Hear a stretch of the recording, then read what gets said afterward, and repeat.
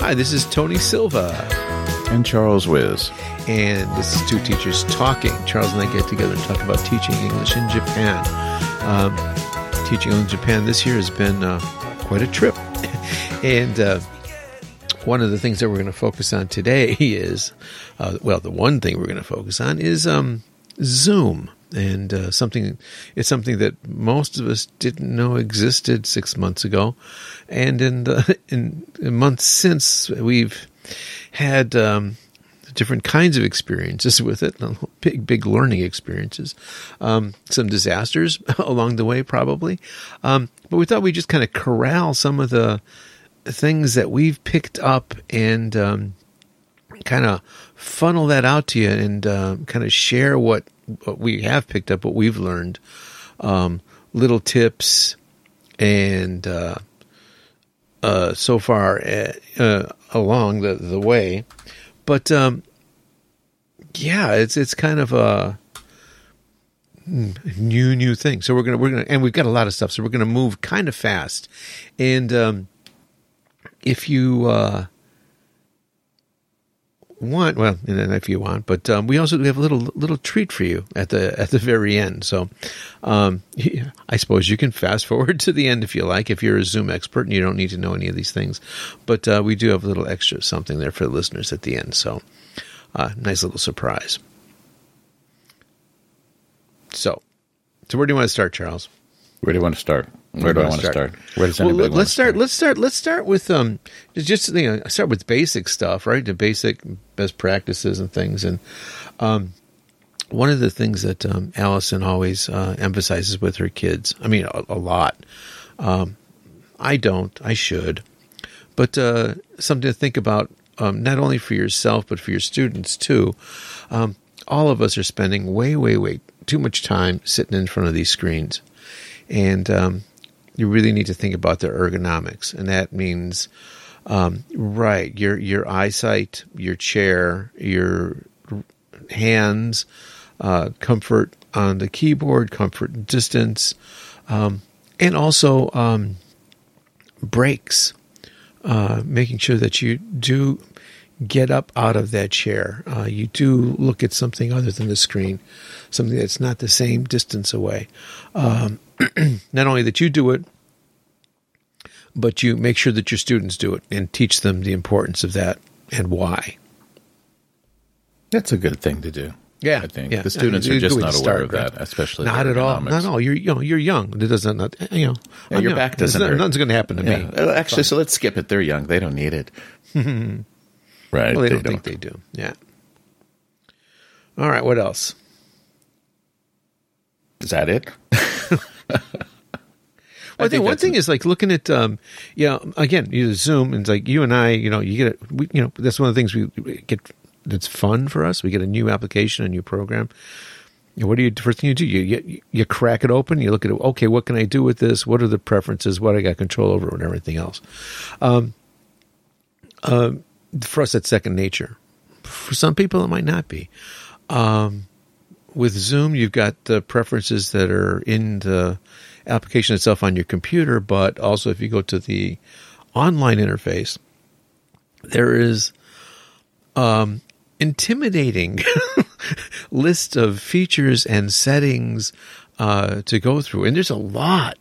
Some of it has to do with control that you have over your meetings, what the students can and can't do, so forth and so on. Some of them are security issues, password and access, so forth and so on, recording, et cetera, et cetera, et cetera, et cetera, et cetera. Take a little time to go through that and familiar yourself with what's there, what you can do and can't do. Again, it is intimidating. There's lots and lots of stuff there, but it can make your classes easier for you. They make things go more smoothly. And it might give you some ideas on different way to do things. This is true. This is very true. And there's usually the restore to default kind of button if you really do mess things up, that you can fix things. But most of the things, if you play with them, will not damage Zoom too badly. Correct. So don't be scared of that. The security settings are sometimes the most difficult to understand, I think. Mm-hmm. Maybe, yeah. Right, like set the waiting room. Do people have to register? But most of the schools have been, I think, pretty good about suggesting which settings they want you to use or what they want people to use. And it's a good idea, though. There's so much information online about Zoom. So if you have any questions, I think just like a year ago was nothing for Zoom. But it's interesting to me how it's become the default. Sure. And there's, people are using it. And so it's really worthwhile getting into the preferences and getting it set up the way you like it. So if I agree with that, it's one of those things that's worthwhile. Open it up and take a look what's under the hood, so to speak. So settings, you think? Yeah, right? some of the things are really esoteric. Some things are very basic. You have all kinds of options of, with your camera. There's all options that you've got with your audio. One of the nice things there is to record yourself, to hear what you sound like, and experiment with different setups. If you have different microphones, we're going to talk about gear in just a second or two. But like for example, with the video, you've seen probably people playing with different backgrounds or different filters, depending on what kind of account you have, what kind of equipment you have with your PC, how powerful it is. People have played around with different backgrounds. I think maybe we'll talk a little bit later about different ways that you can use those backgrounds. But I think in general, don't get too fancy. It can be distracting sometimes. Sometimes it works better than others. People are more advanced. If you can do a green screen, fine. But speaking back about the camera, the basics, it's like, just, again, basic idea. You're on camera. You're on camera. Give a little bit of thought, one, to what you look like, and then your clothes, your hair, makeup, whatever it might be. But also, take a look at that screen, and what are people looking at? They're going to see not only you, but they're seeing what's in the background. And, you've seen the things that you see. I've got, students there in her bras hanging up on the clothesline in back of her. It's like, give it a thought. Just give it a thought. You're on camera. Again, common sense, right? Take a good look and see what other people see when they're looking at you. Yeah, I think, again, that's one of those things you want to share with your students. And I'm wondering, maybe what I might do is I might do a screenshot to show the students what I see. And then say, hey, check out the backgrounds of people, okay? What can you tell? What can you know about somebody based on the background? Yeah, careful of privacy there. Well, the students can see it too. Right. But they can see it on their screen, not on yours. The teacher showed me this. The teacher showed everybody's thing, but everybody can see it. The teacher made fun of me. Yeah. But I think that's an important thing is, just to help the students. I think most of us are pretty aware of that. Most teachers, I think, are careful about those things. And, I'm just thinking, and I don't know what place it's going to fit in today's discussion, Tony, but not just talking about the background, but I think if somebody, so I'm segueing here, go, but I don't want to forget this. If somebody said to me, what's the most important piece of advice you can give to anybody who's doing Zoom, and whether it's, ergonomics, setting up your camera, setting up your audio, it's going to be this very uncomfortable thing of remembering to look into the camera when you're talking, right? I don't know or should we put that somewhere else, do you think? No, this is good. Yeah. Is that you have to look at the camera when you're talking to create that illusion of eye contact, because otherwise if you start looking downwards and looking at the screen and looking at who you're talking to, right, you're no longer making that kind of eye contact. And that's weird, is staring at a camera. It's hard. It's really, really difficult, and I find myself, it's easy for me to do when I'm making video recordings, right, that I'm posting to YouTube, because I just have the camera in front of me and there's no other visual information. So it's easy to remember, look at, the lens. But in Zoom, you've got all this, these people in front of you. And you're also you're looking, or you want to be looking also at the same. This is really difficult to do. You want to be sensitive to the students' reactions, right? You got to read your class, and while you're reading the class, you're not looking at the camera. It's a very specific skill, and it's not easy at all. Yeah, I would compare it pretty much to giving a presentation or a speech in the old days when you had your notes in front of you and you had to look down, look up to make eye contact, and you had to remember like the last sentence you wanted to say, so you could keep talking while you were giving your presentation. Do you remember that? Yep. Yeah. Yeah, so it's kind of like that, but I just wanted to point out that if you want to really up your game really in Zoom, I think it's developing that skill of being able to look at the camera, quickly look at the screen, go back to looking at the camera, making eye contact. But I would think that it might be interesting to poll the students to see how important that is to them. They might not even care. Might not even notice. Yeah, okay. Hard to say. Yeah, I wanted just to bring that up since we were talking about cameras and... No. Good. Yeah. And there's the other thing you mentioned about interesting thing about microphones with Zoom. Do you want to go with that? Yeah, we can talk about recording. Yeah, let me get a couple other things out of the way, then we can Sure. kind of focus on the mics and stuff. Like for example, your PC. If it's a problem, you know about it. You've had problems, you need to replace it. If it doesn't have the horsepower to do what it's got to do, you already know about it. Same thing with your connection and bandwidth, right? If it's not sufficient, fix it. Okay, hold on a second, Tony. So let's say bandwidth. I mean, computer, people know they can upgrade their computer. They can buy a new computer. And okay, so if they're going to buy a new computer, what's the most important thing that they have to look at? Price. Okay, so money, and after money, which one feature would you be looking at? If you needed to buy a new computer because of Zoom, what would you focus on? Well, the interesting thing about Zoom is because you're doing these, you're doing graphics with like video of like a bunch of people. You think that you want to like focus a little bit more on the graphic capability of the computer. However,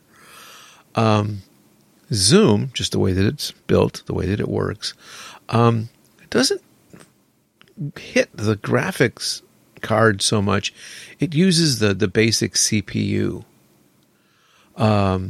And for almost everybody these days, these are Intel chips, and they're i3, i5, i7, i9. i3 is not going to cut it. Your computer is going to be that it's going to get hot. Your fans are going to be blowing, and that might be loud enough for your microphones to pick it up. Not that many. I don't really know about it on the Windows end. I have an i3. Yeah, i3. My computer runs warm. Yeah. It works. It works, but yeah. I somebody else that I know had a Mini and an i3, and he said he's got the fans are blowing like a hurricane. They're really blowing hard. I have a MacBook with an i5, doesn't have a problem, but Zoom has a limitation of, for me, 25 people. 25 people. What do they call them? 25 participants in a screen. Panes. I think participants. 25 participants. So I can see 25 people, including myself. So 24 plus me, and everybody else goes to a second screen. So I can never see. I think for that you need an i9 processor. Yes, you need the i9, and that'll allow you to see more than 25 people at a time. Other than that, I don't know. Yeah, it's true that the one thing you would focus on would be the CPU. Yeah. The two things, right? So the CPU, and you wouldn't worry about your graphics card or anything else. And a big screen, so you can screens really make a difference. Yeah, really makes a difference because you're not only going to be looking at your students, but you're going to have other stuff going on too. You probably have an outline for your class. You're going to have other things to share with them. You need a big screen now, whether it's on that's computer itself or it's on an external display. It doesn't make a difference, but you need a big screen somehow. This is a good point. And that's probably the cheapest and best upgrade you can make because even 27-inch screens now are what, $20,000. There's really bargains out there. There are bargains out big there. screens, really cheap. So that's a no-brainer. That's true. Okay, what else? Your ISP, whatever internet connection, whatever service that you're paying for. Again, you know that if you've got a problem or not, pony up for the upgrade. You know how irritating it is when one of your kids has stuttering. Yeah, and the clipping. It's like since they have a problem, and okay, then their picture's gone. Okay, that's a kid. You don't have an excuse because when it's your problem, you're affecting the whole class. Pony up. This is not the place to cut corners this year. You can't do it. This is a necessary tool. Well, my school's not. Of course, your school's not going to pay for it. It's like buying a pencil, buying a pen. These are just the tools that you need to do the job, period. You need a hammer? Buy a hammer. It's a good point because most of the schools did not say, hey, you guys have to pay for your own Zoom accounts, right? Right. But, yeah, I've had this discussion with a number of teachers who feel that the school should pay them for, their internet account. For their internet account and their utility since they're at home. Yeah, I've had that argument too. It's like, come on, man. Come on. Oh, anyway. Let's not go there. Let's go. Camera. Camera. Don't waste your money on a good camera. Yes. Because Zoom is it's not gonna reflect that quality. And take a good look in the mirror. Say, I'm really happy. I have an old, really cheap Logitech for the rest of the world. Little USB camera that I use, and it's like maybe 3,000 yen. Because I use a little bit of that Zoom, again, in the settings, enhance the picture, which kind of fuzzes things out, and it's not a great camera. So, yeah, all these blemishes and wrinkles just kind of disappear. Don't waste your money on a camera. Put it in your connection. Put it in your internet connection. Or, you put it into a microphone. Charles? Well, you're the one who really has the information on this, but I think I just want to mark that point there that it's counterintuitive. You would think that, get a good camera for Zoom. And there's a limitation to the video bandwidth, right? Mm-hmm, mm-hmm. And that it's going to adjust, and you don't need perfectly clear thing because the place where you need the clarity is going to be, and we're going to talk about later in terms of screen sharing. But yeah, the cameras, you don't need the best quality camera. You need a reasonably okay camera, but you don't have to go top of the line. And the same thing is true with microphones, because Tony, you mentioned that Zoom downsamples. Yeah, you can hear it. You can hear it. Again, I mentioned going into the settings, and in the settings you have for video, you've got things to look at, and you've got audio, you've got things to look at, and you can test your microphone to make sure that the actual, one, can you be heard? Two, if you've got an external microphone, are you using that? Is Zoom using that, or is Zoom using the microphone that's built into your extra camera, or is Zoom using the microphone in your PC? So you can hear what you sound like, and there you go. You can hear what you sound like. And there are some settings. There's some noise cancellation things. So how aggressive do you want noise cancellation? So if you're in a noisy environment, you can use that setting to take away some of the outside sounds. And also with recording, just also not only be aware of, we talked about the camera, what people see. Sit in your room or where you do your classes and listen. What do you hear? Like where I am, it's only like less than 100 meters away. They're doing this very involved demolition of what I guess is a very, very well-built building. Because it's taking a long time, and it's very, very loud. Didn't this start 2 years ago or something? This is another one. This is another one, but this one is not nearly as big, but it's taking just as long to take down. And the caterpillars and the jackhammers are really, really loud. You don't hear them, do you? Of course not. Tony, can I make a comment here before I forget? Yeah. And when you said to people to listen to their rooms, what I suggest is that connect your microphone and start recording without you talking. And let that go for 2 or 3 minutes, and then play that back to yourself. And if you can, use headphones especially to hear what's going on, because that will show you how much actual noise is going through the microphone, because our brains are canceling out a lot of the background noise. And you're going to be surprised about that, how much noise does come out. And you do have those adjustments in Zoom, but there are differences. If you're going to buy a microphone, there's 2 kinds of mics. And Tony, do you want to go through and explain the difference between a dynamic and a condenser and why you'd recommend one over the other? Because one has a narrower feel. Okay, I'll try to go really fast. Just really quickly, just because if somebody's going to go out and buy a microphone. So microphones, 2 types, as Charles just said. Condenser and dynamic. A condenser microphone, cheap, USB, and they generally sound really good.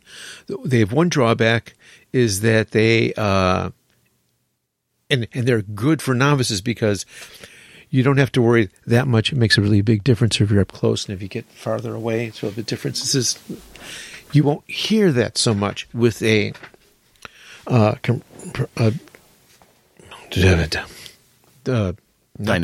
it? Not the dynamic, the other one, the compressor? Condenser. You won't hear it so much with the condenser mic. And they're fine. If you're more serious about recording, again, not necessarily for Zoom, the dynamic microphones are much more sensitive, and again, this is good and bad, to distance. So, you hear I'm on a dynamic microphone. So when I get close to the microphone and I get farther away from the microphone, the difference is quite large, and it doesn't pick up a lot of the outside sounds, whether it's the demolition sounds, whether it's the dog barking, whether it's the doorbell or the phone ringing. Those will be a lot quieter. Most of the dynamic microphones require additional hardware because their output is very low. I am going the budget route, and this microphone's under $100. But its output is low, and it's maxed out. So 2 different kind of microphones, things to play with, and that's that. But as Charles said, I think he talked about recording the room without you speaking, but also record yourself and test different things. Distance from the microphone, different setups, whatever other kind of audio controls you might have. But listen to what you sound like and compare your voice to what other people are doing. Because, Charles, you and I have both heard people tell us, it's like, oh, yeah, I just use a microphone on my PC. It sounds fine. No, it doesn't. It doesn't sound fine. And especially for us, language teachers, right? Our students, foreign language students. Yes. Hearing our voice is critical. And you don't want them to hear the thin, echoey. They need every advantage they can get. So yeah, don't put your money in the camera. Put your money into a microphone, and then learn how to use it.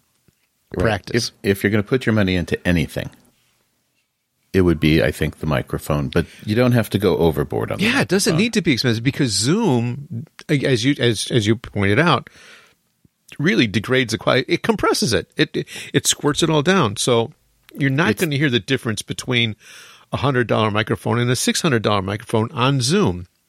But if you're going to be making videos, if you're going to be doing recording, yes, the camera makes a big difference. The microphone makes a big difference. So if you're making videos for students, nothing that does not apply. You need a good camera. You need a good mic.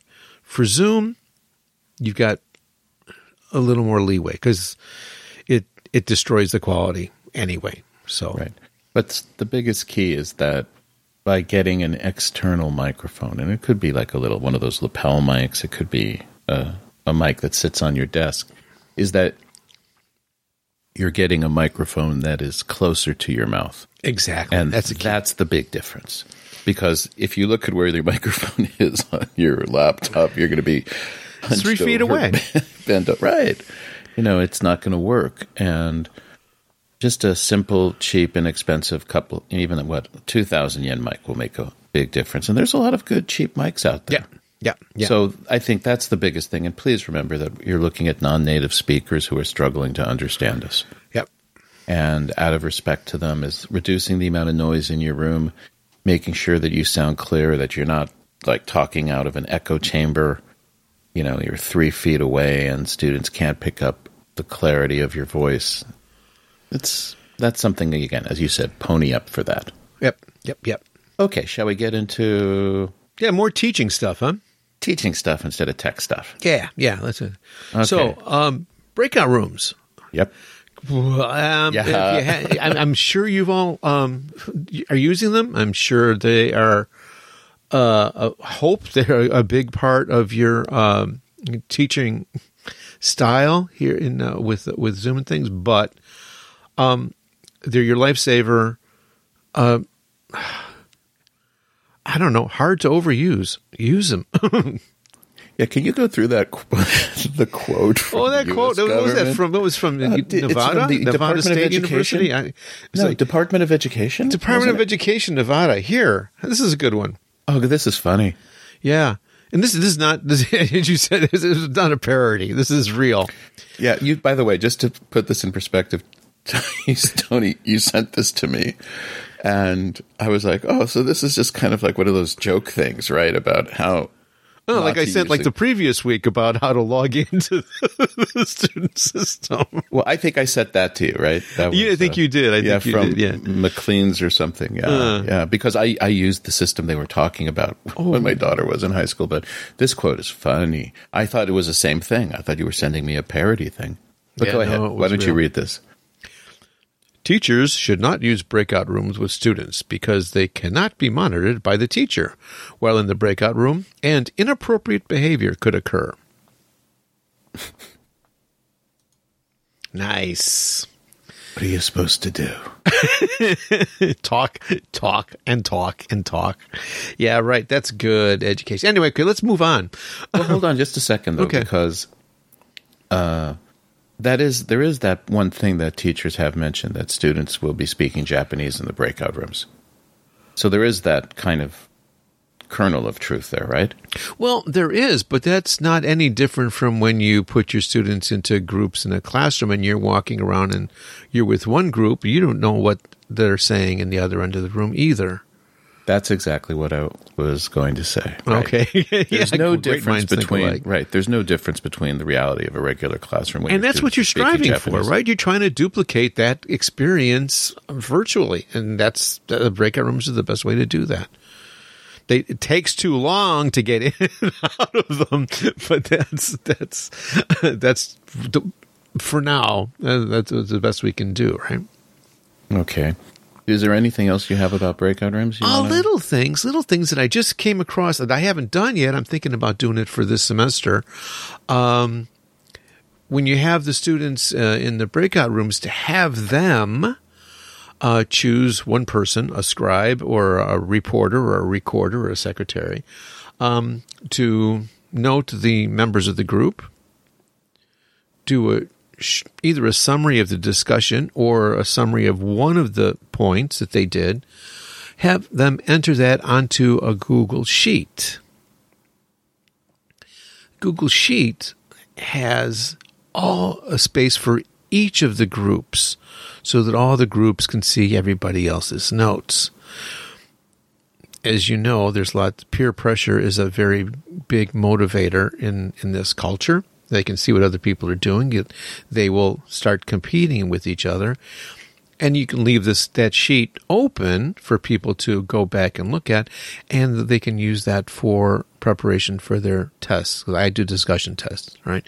And so the different topics. So each, if I have, for example, 8 groups, each of the groups talks about one of the topics that they discussed. They give a short summary. The members of the group are listed there. There's the 8 groups in the sheet across.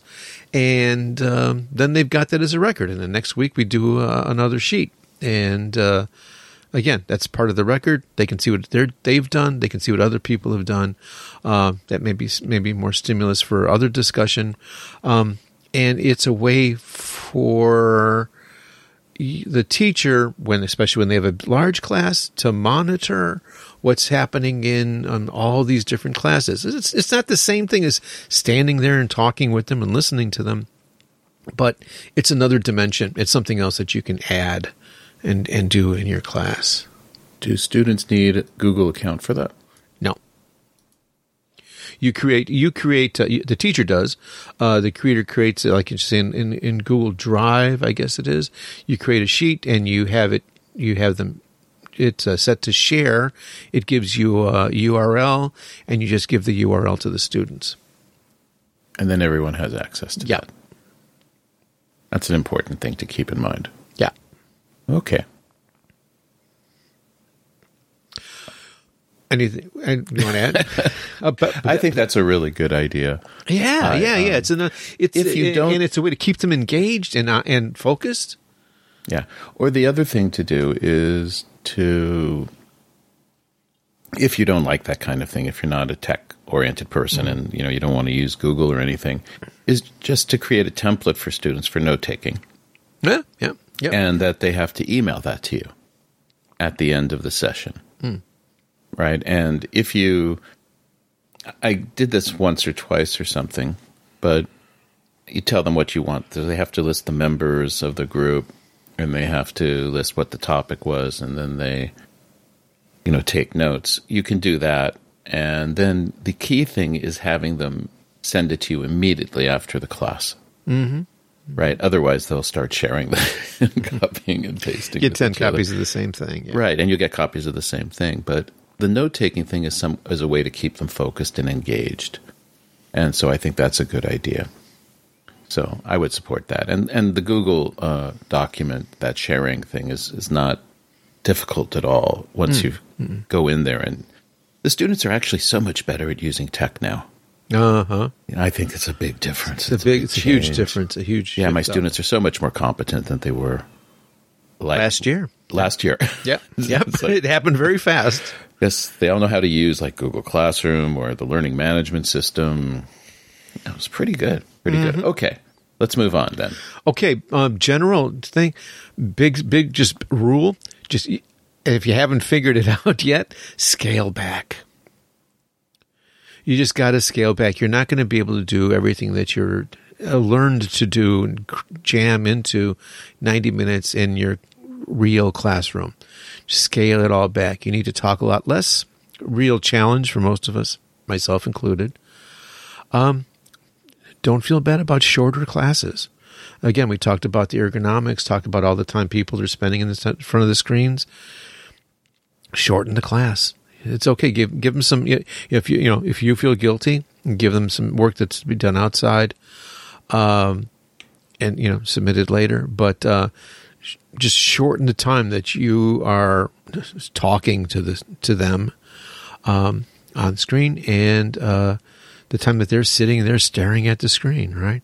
And if you're going to go the full length of the class, factor in some breaks, right? Give them to say, okay, this is break time. Everybody stand up. Turn around. Put your right foot in. Put your left foot in. That sounds familiar. Yeah. If you if you're really creative, you can work it into the class content somehow. Go find something or go look out. Describe something. Go look out. Stand up. Look outside your window. Come back and tell us what you see. All different kind of things that you can do to put in little breaks and things, but just in general, your own self for planning, just scale it back. That's a good idea. That's all? Well, I think, again, it's the breakout rooms are really key here. Yeah. The breakout rooms is, again, when you talk about scaling it back, that use the breakout rooms in the same way you'd use groups in a classroom, and make sure that students have at least 2 tries at everything. So if I do the activity, I always want them to repeat it a second time, as long as it's not too long. Yeah, and I always try to put 2 different groups. So put them in a group. Right, exactly. Minimally. Yeah. And then okay, we're done. Okay, we're going to rearrange you. Zoom tip. You have that option to recreate groups. If you just do it one time, a lot of it's going to be duplicated. You really need to hit that button several times. Recreate groups. Otherwise, you're going to have people kind of in the same. Like, you can have a group of 4 people. Only 2 of them will change. The other 2 will be the same. May or may not be critical, but sometimes it is. So, for example, if I've done exercises with peer evaluation, counting on the groups being different, and I notice these kids they're seeing the same presentations again, which maybe not a problem, but if randomness is a key part of what you're trying to do, then you're going to need to hit that button, and make sure it's checked to random. Yeah, automatic and not manual. Correct. But that's a good thing to remember, though, is that you can manually assign students to the breakout rooms, and there are times when you want that, especially if you're doing presentations at the end of the semester, and you want to make sure that students are working with certain students. Yeah, I had to do that in the spring because I had a class where it's an international communication, and they're grouped by countries, English-speaking countries that they want to go to. So I had a UK group, Eastern United States group, a Western United States group, an Australia group, a New Zealand group. And so I had to put them into those groups manually each time so that they had time together to work on what they're doing.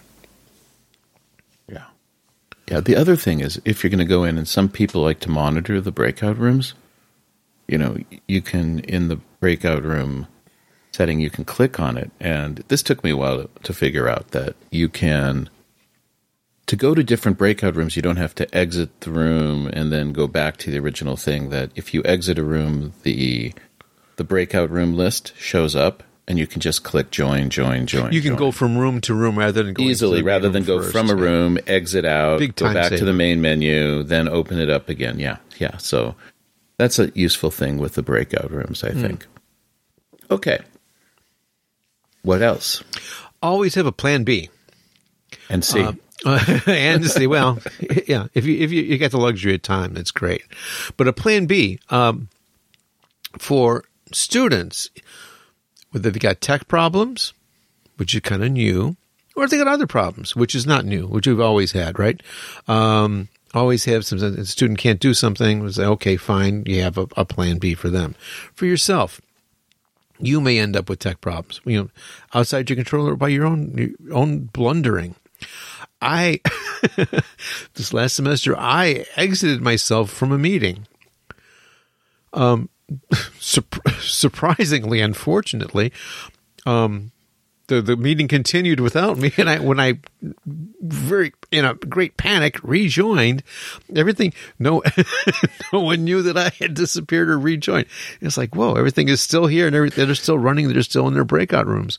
Wow, this is an important thing. Yeah, I wouldn't count on that, but it happened to me.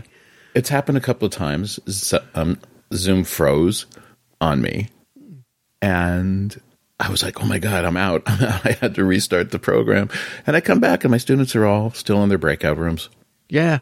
So if it happens, it doesn't, if your Zoom quits, it doesn't mean the classroom or the session has been closed down. Right. That's Don't really panic. interesting. Don't panic. It's just you. And so, but there may be other tech problems that come up that you don't have control of. So I've had Wi-Fi issues myself, which cause a problem only once. But be prepared for it. You say, oh, what happens if I lose my connection? What happens if you're gonna run a PowerPoint or a keynote presentation saying, whatever happened, that application decides it's not going to run for you today. Okay. That's no different from any other teaching, but some of it's going to be technical. Some of it's going to be other stuff. It's like, maybe you assigned the wrong thing for homework. You gave them the wrong page numbers. You're used to that in the classroom, but maybe the way that we handle it online might be a little bit different. In the classroom, it's like, okay, you've got your bag of tricks. You can pull something out. Well, that might or might not work here. Just kind of think ahead. It's like whenever you're planning something for a class, is okay, what if things go awry here? What if things go bad? In that case, in that instance, I'll be able to do this. And again, if you're looking for a fast out, again, like Charles is saying, the breakout rooms, they're your savior. Yeah. And the thing is about the breakout rooms, I got feedback from students, is that you can't put students into the breakout room and say, okay, do your aisatsu, do your greetings, and then talk about your weekends. Give them some clear things to do. They do need that focus. Yep. Right. No, it's not just the focus. Students said that they in the breakout rooms, they were just, nobody talked. Right? Nobody wants to start the conversation. Especially got this feedback from a couple of students from outside of Japan who were in one of my classes, and they said, there were a number of sessions where just nothing happened. That's weird. The students, yeah. Well, the students, they're not experienced with it. They're shy, supposedly.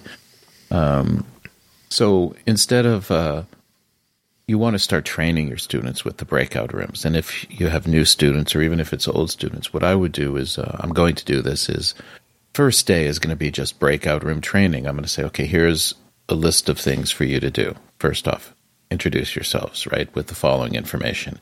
Then ask each other 2 questions about, their hometown. Ask 2 questions about what they did during the summer, whatever that means now.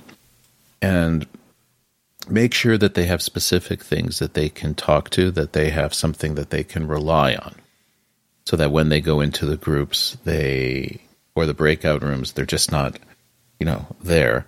And the other thing I'm probably going to do is, when I have breakout rooms, what I've started doing is, as long as the class is not too big, if you have about 15, 20 students, I know, Tony, you have some bigger classes, and some teachers have like 45 students in a class. But if it's possible, you can say breakout room number 1, and then you just read the name of somebody and say, okay, you're the person who asks the other people the questions in the beginning, and designate the person. Or you can say whoever has the birthday, earliest in the year or latest in the year, or give them something to do specifically that they know what they're supposed to do, and then assign somebody to be the first person to talk. And that will probably help things out. That's a nice tip.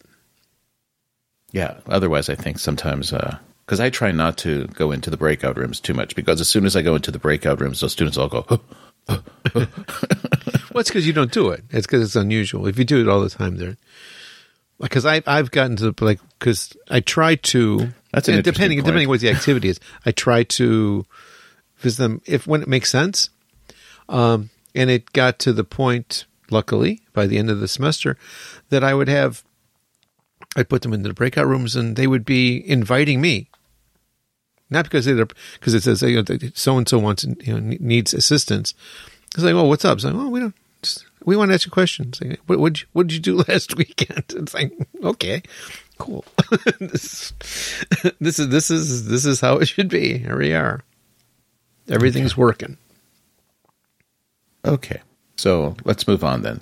Okay, games. Yes. Some things lend themselves very well to this medium, some don't. But we talked about getting kids to move around. Pantomimes. When you put them in, again, whether it's in a whole class or whether it's in a breakout room. Again, breakout room is really good for this, right? Have them out. The old vocabulary word like hangman as a classroom thing, and they put their little hand up. Who guesses the word first? Word scrambles. I do this a lot with vocabulary, with kids. It's like, you have, a list of vocabulary words, and then all the letters are scrambled up. They have to guess what the word is. You put the word up, and the screen sharing, We're going to talk about screen sharing, Charles. We actually we haven't talked about that, and we've assumed that everyone knows about how to share your screen. Yeah, I think we can assume that. I think so. If you don't, ask your kids, they do.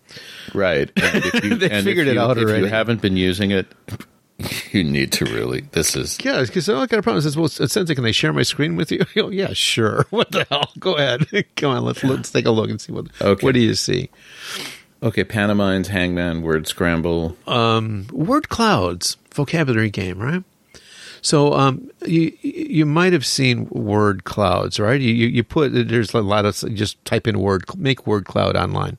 A lot of different sites. You upload a vocabulary list and say, make a word cloud, and it takes and you usually have different options, the shape, the colors, theme, and it puts all the words that you've put on your list into a kind of a random shape, sideways, and again, often you have control over this, and diagonals and colors, and it gives you a blob of those vocabulary words, and then I share my screen. They're looking at this PDF of this thing, and I give them the definition, and they're supposed to, someone shouts out when they figure out what the word is.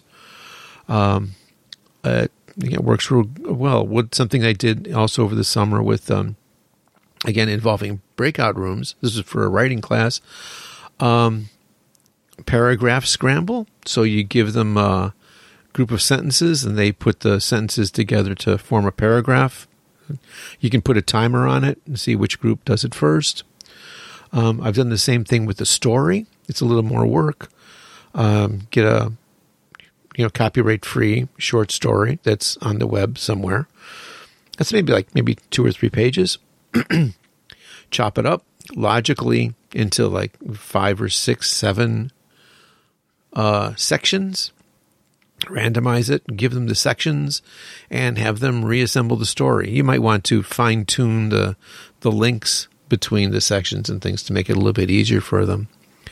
And also for a writing class, just like you do in the regular classroom, serial stories, right? Have either small groups, breakout rooms, 2 people, 3 people. Give everybody a prompt. Okay, each group has to write the next sentence in the story, pass it on to the next group. You come back to the main room, shoot that one to another group. The other group shows up. They get somebody else's story, so that by the end you've got however many groups you've got. If you've got 5 different groups, you have 5 different stories, and everyone will have put those things together. You got any more? I think those are pretty much the ones I would use. Yeah, that's what I've discovered. I didn't use a lot of games. I didn't till the end. Yeah. I didn't use a lot of games this semester, so I can't really make those suggestions. Yeah, the breakout rooms a lot. Yeah, the vocab stuff I've done a lot.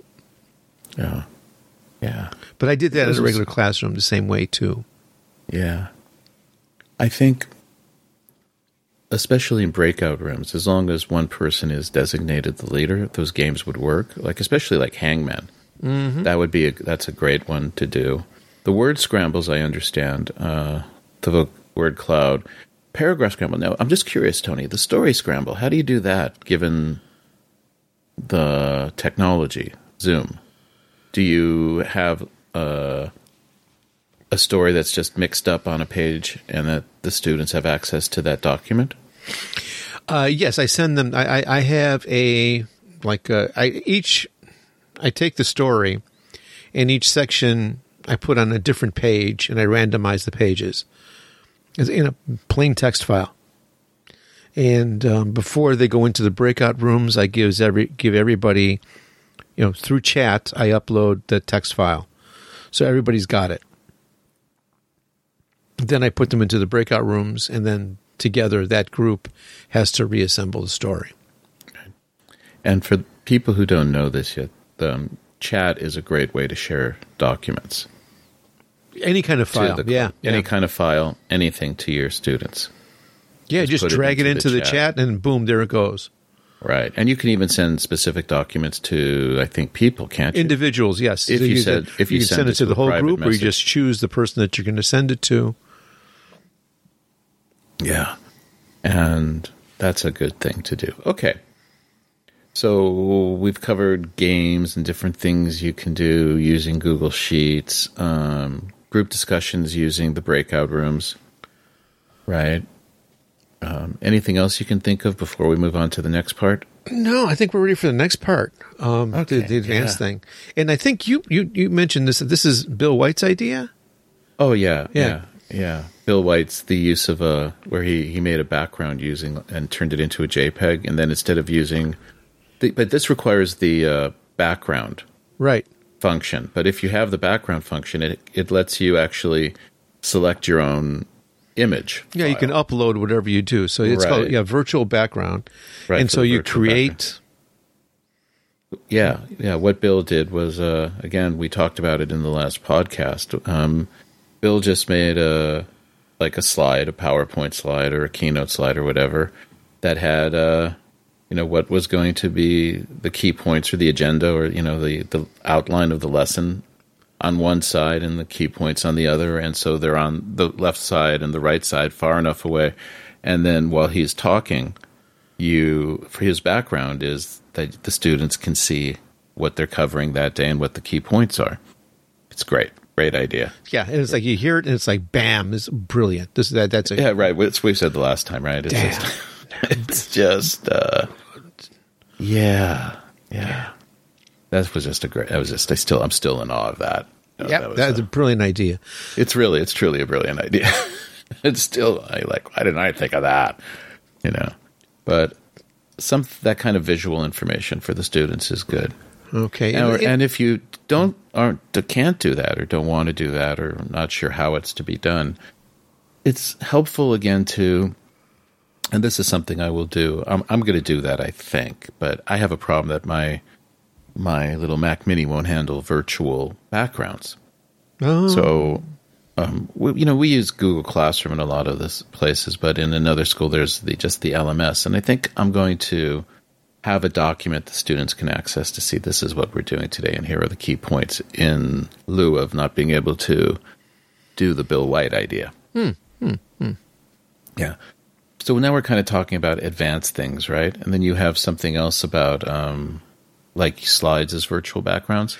Maybe before we get to that, because that's a little bit new. But the other thing is that with giving presentations, PowerPoint has had, and Keynote just this semester added an option. So if you try to do presentations using PowerPoint or Keynote in Zoom, you know that when you hit it, boom, it kind of takes over the whole screen. Both of those applications now can be set to run the slideshow in a window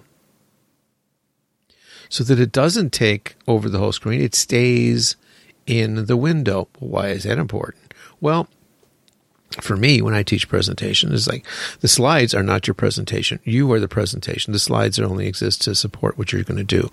We need to see you.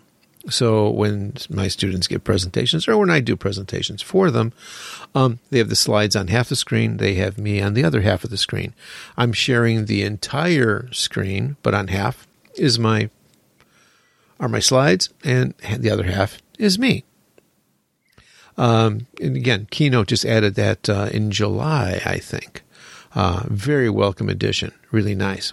And to what Charles had just mentioned, very new feature in Zoom. It's still in beta. I just saw it several days ago. It allows you, and again, you have to have the hardware for it. We talked about virtual backgrounds. It allows you to show your slides as virtual backgrounds. So if you choose that option, then it says, okay, where are your slides? And so you just hunt to where your Keynote or where your PowerPoint presentation is. You go, yeah, this one. And abracadabra, your slide is your background, and you are less than 1/4 of the screen. So you can move your own little face around in that. So if you're going to be creating a presentation for use this way, you want to have all your slides like with one corner empty all the time where you will appear, so that you've got the big frame is the window is your slide, and you are appearing in your slide in a quarter or so, less than a quarter, in a corner of that presentation. And it does that all for you automatically. So that's a really nice addition. Again, all the limitations of the virtual backgrounds and your own background, of your own your camera, what's in back of you, will impact the quality of that virtual background and how nice it will look. But for advanced use, especially if you've got a green screen. Green screen. Charles, you want to explain what a green screen is? I've said it a couple of times. I don't think we've described what it is. Do we need to? If you don't know what it is, then don't worry about it. It's one of those. A green screen is just a background that's green, and it's used so that you can put computer images on top of it. And the reason it's just bright green is because that's an unusual color, and nobody almost wears it. So, but yeah, it makes it easy. It makes it easy for the camera, the computer, to make a distinction between you and the background. Yeah, right, exactly. And the computers are set for that color, basically. So if you're when you're making videos, it's the same thing. You can use a green screen. But that actually brings us up to the topic of backgrounds. Again, you mentioned it before. It's get some background. That's standard. For example, you can buy some photography background paper, not too expensive, and hang that behind you if you want. And it creates a little bit more of a professional perspective. That's something to think about. Tony, can I add a couple of things? Go. We haven't talked about keyboard shortcuts yet. Good. Yeah, and, there are people who like keyboard shortcuts, and we're the kind of people who really like these things. But there's some really nice keyboard shortcuts and using the keyboard in Zoom that make life really easier. And the best way to find out about this is go to the Zoom settings, and then you go to where is it? It's settings, and then you'll find keyboard shortcuts, and explains all the different kind of keyboard shortcuts. And the one that I love, and that this is a really good way for me to monitor how much I'm talking in a class, is if I set myself to mute, and I press the space bar, it will unmute me. So what happens is that when I'm talking, I have to hold the space bar down while I'm talking, and then I let it go and I go back to mute. And it kind of creates a way for me to make sure I'm not talking too much, because I have to hold the space bar down. And it's a good thing to teach your students. Everybody mutes, and then you tell them, hey, just hit the space bar when you want to talk, and hold the space bar down instead of them struggling for that. But there's a lot of other keyboard shortcuts that you can find that are really handy. That will, screen sharing, changing the window perspective, etc., that you can use, and that will speed up things and make your life a lot more efficient. The other thing I think we didn't mention, and I think it might have a difference, is that when you're talking to people about Zoom and what they're doing, make sure you talk about which version you have, because features are not available in all the different versions. There's the basic free version, the pro version, and the enterprise version. And someone was helping me with Zoom way at the beginning, and no matter what I did, I couldn't find what they were talking about until we both realized that they were like on an enterprise version and I was like on a basic version. So make sure you know which version you're talking about. And Tony, you ponied up for your own. Yeah, I did that. And how much did that come out per month? I think it was about $100 for the year. You paid for a year. Yeah, because it was kind of obvious to me early on that this is the way it's going to be, and I didn't have the patience to wait for the schools, so I just went for the whole year and jumped right in and tried to learn what I could before the schools made their decisions. And I've only got one school that's being sticky about using their account. But it's not restricted either, so there are no restrictions on it. But yeah, it's a really good point, because a lot of times, like I don't know what my students see, and I don't know what they can do and what they can't do, because I know I've got like a full account, but they don't. And there's I says, well, just hit this. I don't have that. I say, okay. Yeah. Yeah, there's some interesting things I learned, for example, and I didn't know this until the end of the year, but you know how students can give you a thumbs up? Yeah, we all learn, right? Yeah, you know how students can give you a thumbs up, right? They can hit the thumbs up. There's no thumbs down.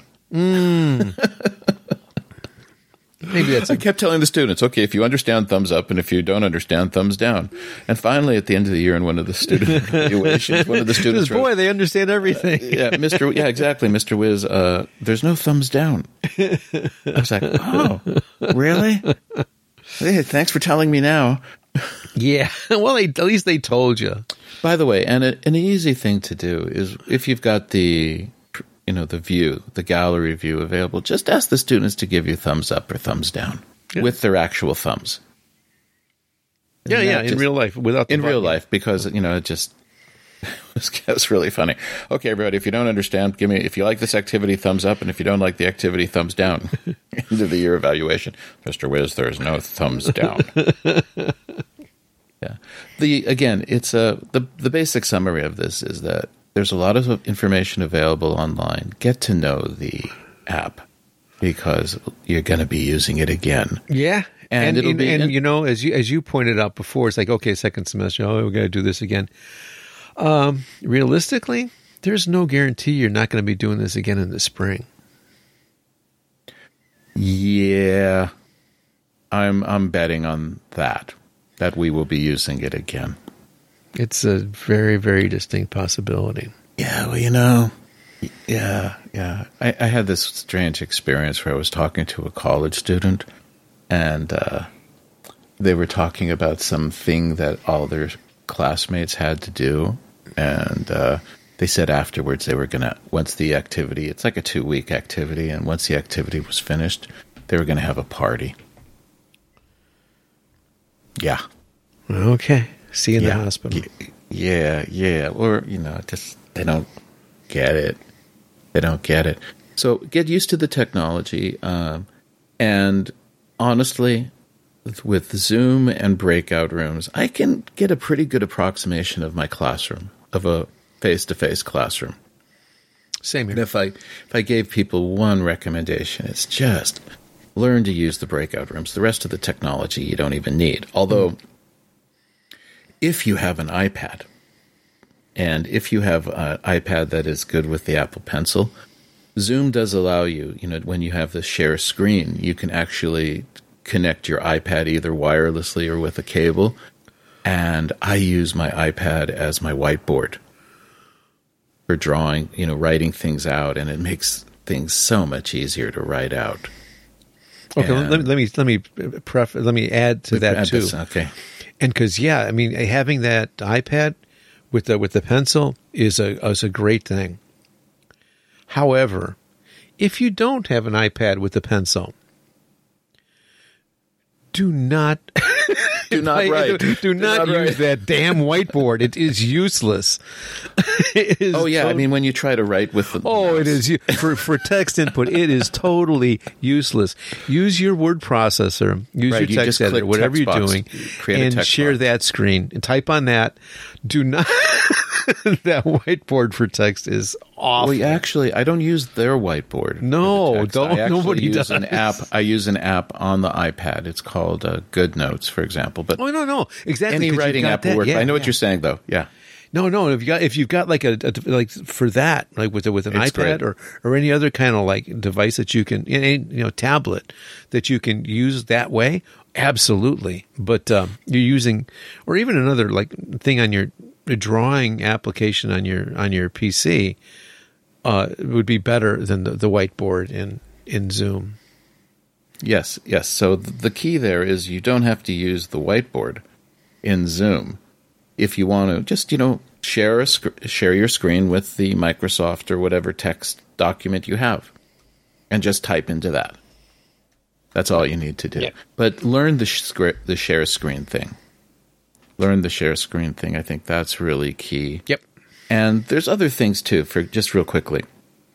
You can generate attendance lists with Zoom as long as you've got the right version, right? It's account management, and then there's a report session thing. And you can record locally if you want to keep a recording, if you want to go over things. You can allow for other people to be hosts. You can set co-hosts if I think, again, this is version to version. And the other thing I didn't know about that I just read about, Tony, is you can pause your screen sharing. Yeah.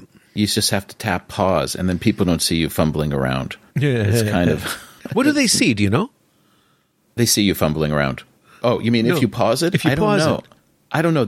That's the biggest thing. Okay, when you're doing Zoom, like with most apps, I can work on them on my own at home by myself.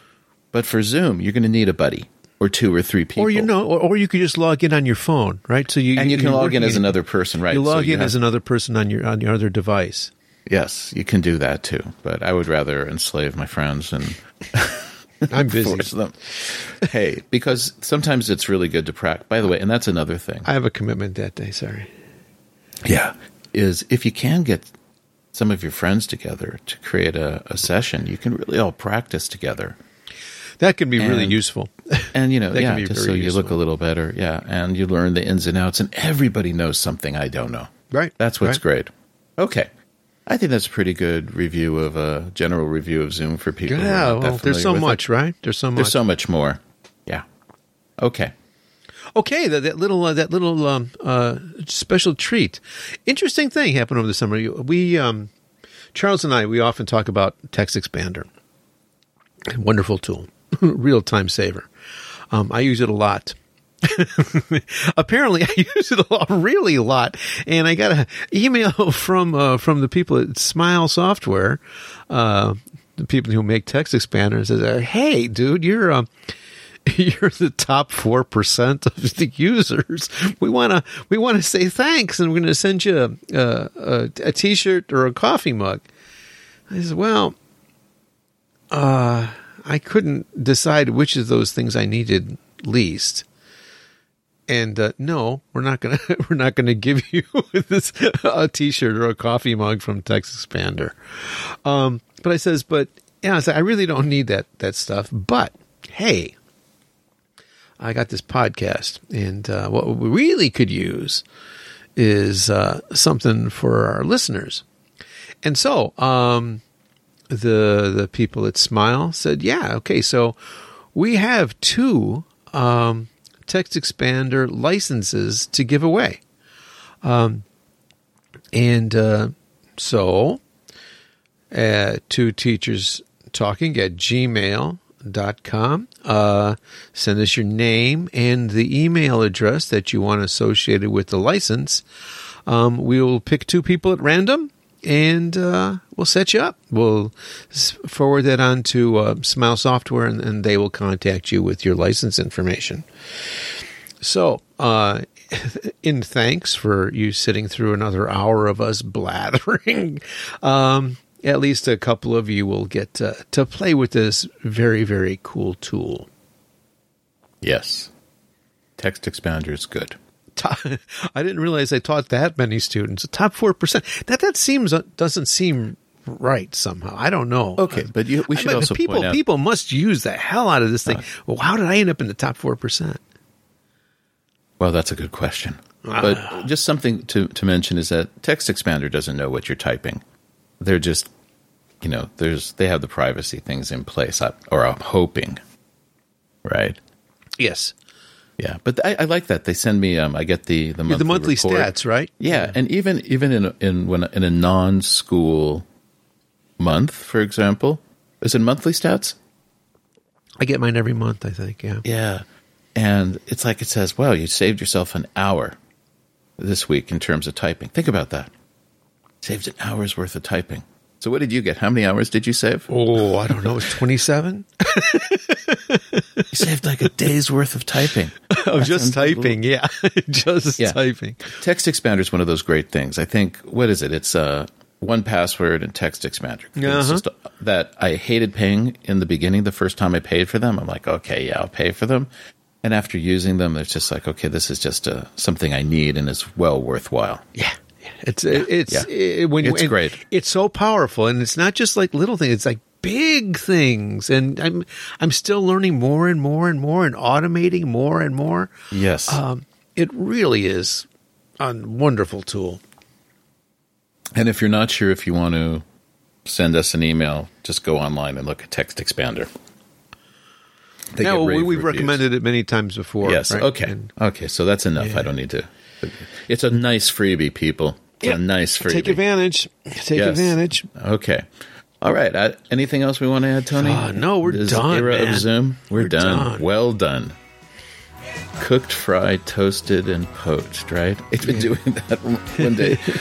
Sophie said, Dad, how do you feel? And I said, toasted, roasted, baked, and boiled, and broiled. We're doing that next week in class. Yeah. Okay. All right. So let's wrap this up. I'm Charles Wiz. Tony Silva. We're two teachers talking, and you know where to find us. Uh-huh. Okay, Tony, be well. You too.